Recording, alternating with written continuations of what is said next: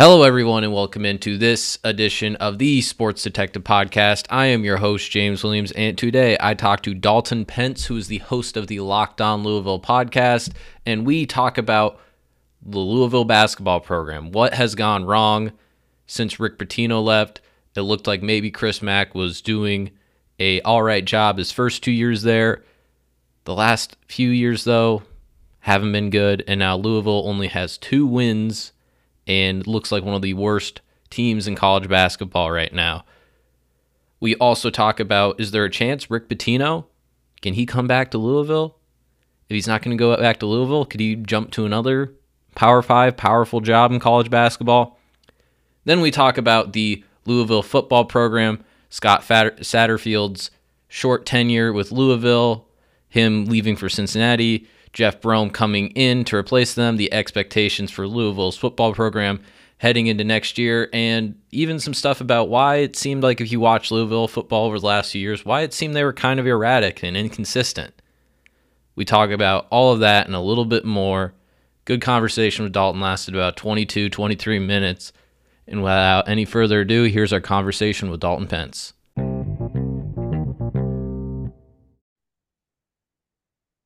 All right, joining us is Dalton Pence, the host of the Locked On Louisville podcast.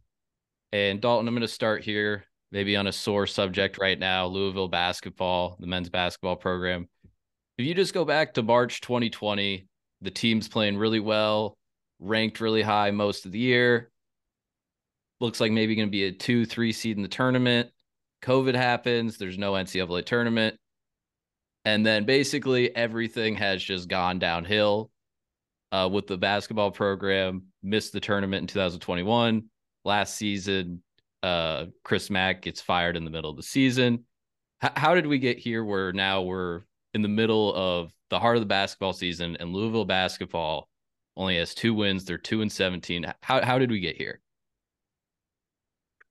James, first of all, appreciate you having me on. Definitely grateful. It feels like it's been 10 years since the team played in that 2020 season.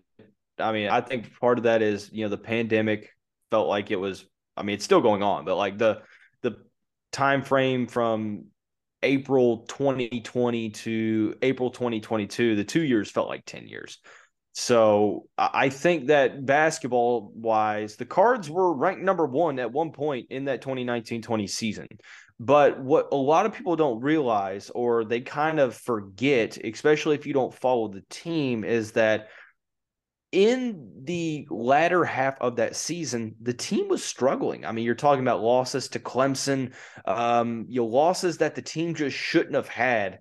And yes, the team was probably in line for a low 2, high 3 seed, which granted would have been great, especially since Chris Mack was trying to take the team to the next level. But man, I'll tell you, a lot of people had their concerns on whether or not this was a second weekend team, because it was just so hit or miss in terms of the consistency. So you throw that out the window, because 2020, obviously the tournament and everything just didn't happen. The next season, kind of more of those same issues. There's some questions surrounding the offensive identity of the team. Chris Mack had to go into the portal and really kind of repiece this team together when you lose guys like David Johnson and Carlik Jones. Obviously, you have the NCAA cloud over your head, so it's hard to recruit high school realm guys. But starts out decent. You get a win against NC State 2021. I won't bore you with that, but ultimately, stuff kind of hits the fan. And we're at a point in 2022 to where it's kind of unsalvageable. It seemed like there may have been some drama between the president and Chris Mack, that maybe he was a little bit checked out. But regardless, the team either just wasn't responding or the coaching staff wasn't doing the right job. Whatever may have you, we get to the point where they agree to a buyout. Kenny Payne comes in, goes through the transfer portal. Obviously, NCAA cloud still over his head. Not a lot of time to recruit high school guys. Doesn't really have a ton of success in the transfer portal outside of Brandon Huntley Hatfield. Was obviously going to be a rebuild year, but I'd be lying to you, James, if I said that fans were expecting it to be this bad. And alas, here we are in year one of Kenny Payne, heading into the back half of the schedule. And I mean, this is one of the worst seasons in Power Five history. And a lot of the fan base has just kind of checked out mentally right now. If you guys keep losing and lose out for the rest of the season, the 2-win Louisville team and the 2-win Iowa State team from a few years ago, they can play each other and then decide who is actually the real best 2-win team of all time. I mean, it's wild to me. There's a couple opportunities for the Cards to pick up their first ACC win. I mean, they have Georgia Tech twice, Notre Dame, Virginia Tech, all three of those teams have one ACC win to date. But still, I mean, this is a team that's over the past month or so has lost by double digits more than they haven't. So, I mean, just very alarming. Seeing a lot of the same issues, not seeing a ton of improvement so far. Has a lot of people wondering about the future of Louisville basketball as it pertains to the Kenny Payne era, how long that's going to last, so on and so forth. This feels like Louisville's a program that's won 3 national championships. It's a program, one of them's, whatever, the 2013 one, but like I still count it. But thank you for being logical. Thank you. It's a program that thinks very highly of itself, and it's just very shocking that this team is just really just kind of nosedive this year. Yeah. And you're right. If it feels like, just outside looking in, if Kenny Payne can't, if they're bad again next year, if Louisville's bad next year, it just feels like his time's numbered. Yeah, I mean, I'll be honest with you. I think there's a good portion of the fan base, and sometimes the loudest doesn't always reflect the majority. Social media might not reflect the majority, but when you look at attendance numbers, you look at the suites that are empty at the KFC Yum Center, a place that college basketball. Louisville's a very big college basketball market, one of the biggest in the country when it comes to TV ratings and revenue and things of that nature, so on and so forth.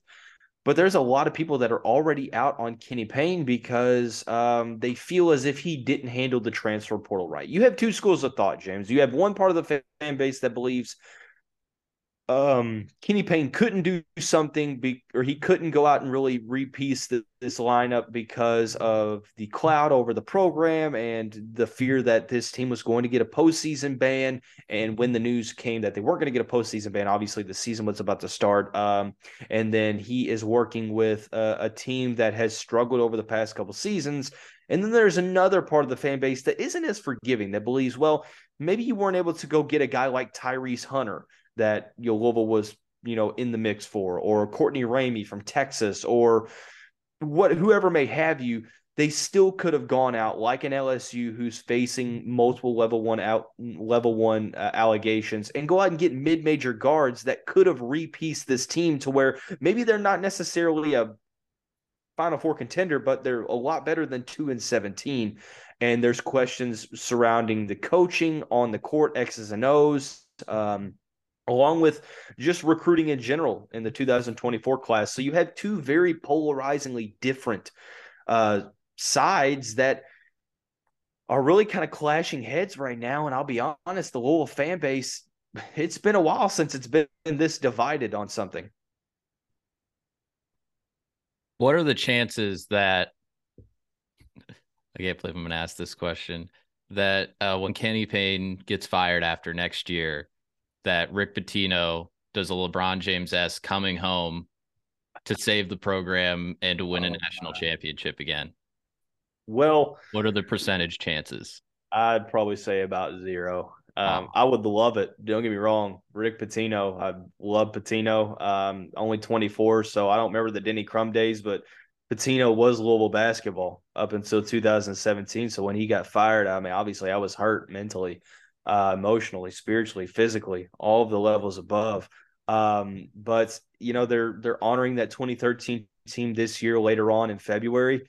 So I'm glad that that team's getting its recognition. I think that with the rulings that Pitino was essentially defrauded and not giving any punishment by the IARP, is that people can say what they want, and of course it looks bad on his program, but Kenny Payne, Rick Pitino isn't as bad of a player in this respective saga as many thought him to be. But to answer your question, I don't think it's really going to be a possibility whatsoever. I wish it was, but right now, no, I don't think so. Do you think Patino makes any jump to a Power Five school? What do you think chances of that are? Because he's getting up there in age, If but it does, it's going to be a geographical thing. If Jim Boeheim were to retire after this year, that would be a very interesting situation because he's from the Northeast, coaching at Iona right now. That's an interesting situation if they were to look for him as kind of a short bridge into a new coach. Georgetown's another one. If they look to move on from Patrick Ewing, that's one that I'm like, huh. Georgetown's also a program that has a rich history and kind of like Louisville, maybe not necessarily on Louisville's scale, but they're sort of a sleeping giant in the respect of the college basketball realm. So Georgetown, Syracuse, like I said, I think it's all geographically based. I don't think he's going to go take a job at USC or something across the country. But if it makes sense and they go after him, I could see him, making a move up to somewhere in the Northeast. Texas has a job open. That's very true. I don't necessarily think that they would or he would go for something that far away. Maybe I'm wrong. But who knows? Rick Pitino is, in my opinion, one of the top coaches of all time. So Who's the best men's basketball team in the ACC right now? Clemson's the top of the standings, but it feels like maybe North Carolina, if like Baycot's like right, they're typically the best team. I But think right now, I think you would have to say that Clemson's probably pound for pound playing as the best team. Maybe they're not as nationally recognized, but you know Brownell has them playing as the best team in the ACC currently. I think North Carolina has the highest ceiling when you look at what they've done in the tournament. All the guys that came back from last year, Caleb Love, RJ Davis, Armando Bacot's one of the best players in the country. Pete Nance is the X factor there. Before he got hurt just a week ago or so, he was playing very, very well for the Tar Heels. And then obviously Leaky Black, DeMarco Dunn, so on and so forth. So I think that maybe this is a different conversation February 23rd rather than January 23rd. But I think right now it's hard to go with anybody but Clemson. mm-hmm. I mean, when Duke fires John Shire and Coach K comes back, maybe they can make a run. Here we go. I hope not. Keep John Shire for as long as they need. That's kind of a weird situation that's going on right now. Very interesting.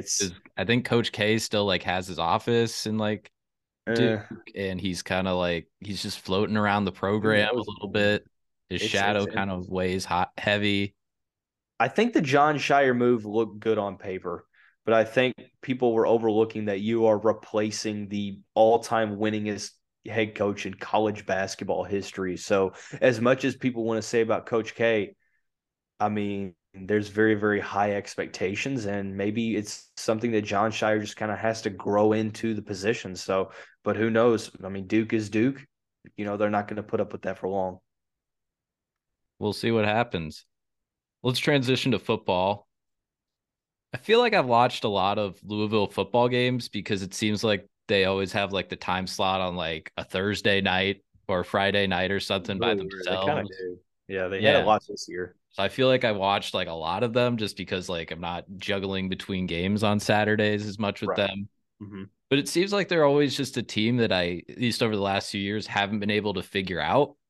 Mm-hmm. It feels like sometimes I watch them and I'm like, oh, I figured this team out. I actually don't think they're that good. Then I'll bet against them the next week and then they'll end up like winning. And then I'm like, oh, wait, maybe this team's actually good. And then they'll lose to like Boston College. Why is this team kind of, it feels like so erratic at times over the last few years? I know they have a new coach now. Was it coaching? Was it inconsistent quarterback play? What was it? I mean, I don't think the issue stayed the same. The only consistency throughout Scott Satterfield's tenure was inconsistency. So I think that, it really just kind of depends. Early on, it was poor defensive play. You had a very good offense. that was extremely explosive. But essentially, throughout Scott Satterfield's tenure, they had a constant at quarterback in Malik Cunningham. I don't necessarily think that staff did a good job of developing the quarterback position as a whole and addressing depth concerns, even when Malik Cunningham went out with injury. The lack of depth, the recruiting struggles at the position really reared its head around. That was kind of the struggle this year offensively, not able to get the passing game going. The passing tree was obviously not necessarily the greatest either. Scott Satterfield runs a very run dominant offense. So a lot of it's predicated on solid offensive line play and running the football, smash mouth football, if you will, of the 70s and 80s. So offensively, team was pretty good up until about this year. And then the defense, they kind of flip-flopped. You had one of the best pass rushers in the country. So, James, to make a long explanation short, just a lot of different things didn't add up. When you had a good offense, the defense wouldn't come around and vice versa. So, Doesn't seem like you're that upset that he left for the oh, Cincinnati. no, let me tell you, there was not a good majority, probably the majority of the fan base woke up that morning absolutely rejoicing because going into year 5 of Scott Satterfield, to say he was sold couldn't, or to say the fan base was sold on Satterfield was nothing further from the truth. I think year 5 was going to be the year that was going to be make or break. And now Louisville was able to go get their prodigal son in Jeff Brom that they've been waiting for since 2018. And Cincinnati has to pay them $3.5 million to take Scott Satterfield. It's a best case scenario for Louisville fans. That's kind of what I thought too, that you didn't, because it seemed like it was a rocky relationship with Louisville and Satterfield. It seemed like Louisville didn't like him. It seems like he didn't like Louisville. He like said one time like one of the best parts about Louisville was the airport, which was like always kind of a weird thing. But I didn't see that, but that's hilarious. yeah, That's that's like a hilarious. quote that he had. It was like Yeah, I mean, ever since 2020 when he lied about meeting with the South Carolina brass about the job down in Bowling Green, I think that soured the fan base. And obviously, winning can cure that, but the team wasn't really winning at the rate in which it needed to cure that. So I think, a lot of both parties were kind of fed up with each other. It was probably the right move for Satterfield because he gets to kind of reset that clock and he gets time at Cincinnati now, where who knows what expectations are in regards to how they run their program. I would assume probably pretty similar, especially going into the Big 12. But it worked out for both parties. well, Cincinnati is also a program. If you just look at their history over the last 20 years, every coach that's come in has just been good, like no matter what. Now, was that just like a really lucky like stretch of coaches, or is this just We like a will see. program that's We just will see. in a yeah, we will see. And now it's a whole new variable joining the Big 12, which is a deep conference and maybe not the top heavy most conference, but it's a very deep conference. All Better the than the AAC that Cincinnati's used to, though. mm-hmm, So mm-hmm. So Jeff Brom, new head coach, hired him from Purdue. What kind of expectations are we looking forward to year one? Because we've seen across college football the last few years, the pressure's on to win early, and especially Sonny Dykes comes along at TCU year one, going to the playoff, going to the championship, yeah, not just the yeah. playoff. I Lincoln would love Riley. for that to be Louisville, but I don't think it's going to be that obviously that severe. But I mean, the schedule Louisville has next year. There's no Clemson. There's no Florida State. ACC's has a new scheduling module to where you play 3 teams every single year. For Louisville, that is Miami, Georgia Tech, and Virginia, and then you rotate 4 teams out of the other 12, kind of each and every season. So I think that that's an interesting model, but this year it works out great. 2025, when you have Georgia, Clemson, Florida State, Miami, and all those, that's going to be a little bit of a different story. But for next year, it looks pretty solid in terms of what the possibilities could be. I think that you're looking probably. I mean, realistically, Louisville's always been a program that wins about 7 to 8 games, and then every handful of years you get double-digit wins. So I think 8 wins respectively is a good starting point. And obviously, I think the ceiling could be double-digit wins. The floor is probably about 7 wins or so. They did a great job in the transfer portal thus far. A great recruiting class coming in, and then Jeff Brom's offense is one that I'm very excited about. And defensively, we brought in some solid guys in the portal. The main question about Purdue's defense as it pertains to Jeff Brom is, with him bringing over the co-defensive coordinators from Purdue, are we going to see some of those same defensive struggles that we saw for the Boilermakers? And I think we'll see if that gets alleviated a little bit better or alleviated a little bit more with better recruiting. But still a question worth asking. So I think this is going to be a very electric offense with a defense that's kind of wait and see approach. So realistically speaking, I think 8 wins or so is a solid, unbiased point of view when you look at what they've been able to do in the portal and the schedule. But I wouldn't necessarily argue with a fan or someone who says that they could get more just based upon the schedule. One thing Louisville has going for it as far as winning games next year is the ACC is just kind of a mess. It's weird. It's Yeah. really, really weird. And I mean, people are looking at Miami. It's hard to look at Miami and really understand what you're going to see next year because they were really talented on paper and they have a really talented recruiting class coming in, but they weren't good on the field. And you wonder, is it going to be one of those situations like A&M to where you have a very talented roster on paper, but coaching kind of holds it back? And I think that that's yet to be seen. So, I mean, Duke last year just comes out of nowhere. North Carolina was like this weird team that just played every game like close no matter what.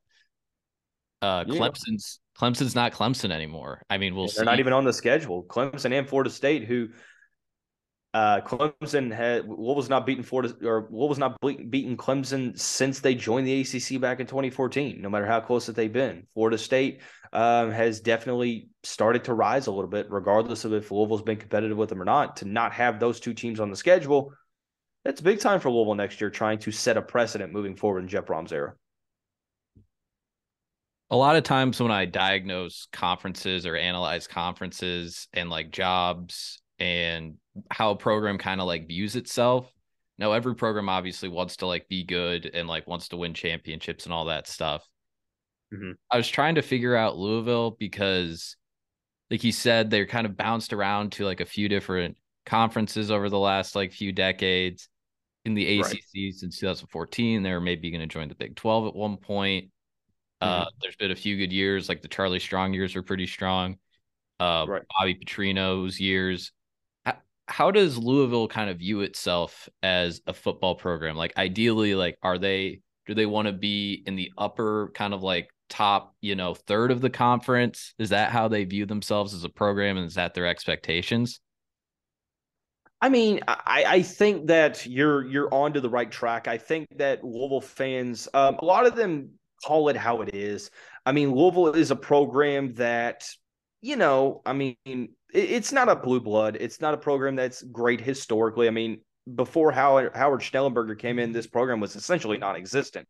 But the past 2 decades have been pretty successful for the program as a whole. A couple of BCS wins, things of that nature. Having some great players in the program like Teddy Bridgewater, Lamar Jackson, so on and so forth. I think people see Louisville as a possibility that with the right coach, we saw it with Charlie Strong, we saw it with Bobby Petrino 1.0, that it has the resources, from a funding standpoint, a facility standpoint, a conference opportunistic standpoint. There's possibilities that with the right coach, you can pretty much have a ton of success with the Cardinals. But right now, we've seen in Bobby 2.0 and even with Scott Satterfield is that not having seen that. So it's kind of like a sleeping opportunity is what I would call it. A dormant opportunity, if you will. Potentially a sleeping giant, sleeping opportunity. Who, if both of these quarterbacks came back on campus right now, Teddy Bridgewater and Lamar Jackson, who would be like the most popular if they just walked on campus right now? Definitely Lamar. I mean, He's more Teddy's cool. beloved. People love Teddy Bridgewater, and for good reason. I mean, I think that that's kind of like the golden era so far, Bobby 1.0 with Brian Brom and company. But those 2 years when it beating Florida in the Sugar Bowl and going 13 and or 12-1 and beating Miami in the Russell Athletic Bowl, like people love Teddy, but Lamar Jackson is the best player in program history. What he was able to do. Don't let the team successful you. First Heisman Trophy winner. in program history. So there is a lot of love for Teddy Bridgewater, but there is an unprecedented amount of appreciation for number 8. Do you have any idea where Lamar Jackson's going to play football next year? That's kind of been like a I'm weird actually about to have an deal. episode about that in Ooh. the next week or so. My money would be on Baltimore Hmm. stop being cheap and upping that guaranteed money. But if he wouldn't go, if he wouldn't resign, let's say that if Baltimore was set on trading him, because I think they're going to franchise tag him if they don't trade him, or if they can't re-sign him. If he were to get traded, I think Miami makes way too much sense because that would be an opportunity like no other. And then I think the New York Jets, man, that's a very interesting opportunity there. I think they have the capital to make it happen in a trade, but they also have a defensive minded coach with a good defense and some solid pieces offensively around him. So Brees Hall, if they wouldn't have to trade him in that package to Baltimore, man, I think that those will be probably the best 2 spots for Lamar in terms of a potential fit. I think those are pretty good options. He's going to be a rich man either way. Very true. I think it's a little harder with him being his like own he doesn't have an agent, so he's the one doing all the negotiating. I think that's part of the reason maybe the deal hasn't gotten like completely finalized yet. But that'll definitely be interesting to see over the next few, months, I guess, of what happens there. Dalton, do you want to tell us where we can find all of your work and we'll get out of here? Yeah, man. Appreciate you having me on, James. You can follow me on Twitter at dpence_. That's DPENCE_ on Twitter. You can find Locked On the Louisville on any streaming service out there: YouTube, Apple Podcasts, Spotify, Google Podcasts, so on and so forth. Also, my work over at CardinalSportsZone.com for my writing features. But that's all I got, James. Appreciate you having me on. All right. Thank you very much. Okay, that's going to do it for the podcast today. Thank you again for listening. Thank you again to Dalton Pence. And make sure you subscribe to the podcast page if you want to listen to more interviews that we have and other content that we put out. Follow me on Instagram at JWS Detective and follow me on Twitter at JDMajor2. Thank you again, and I will talk to you next time.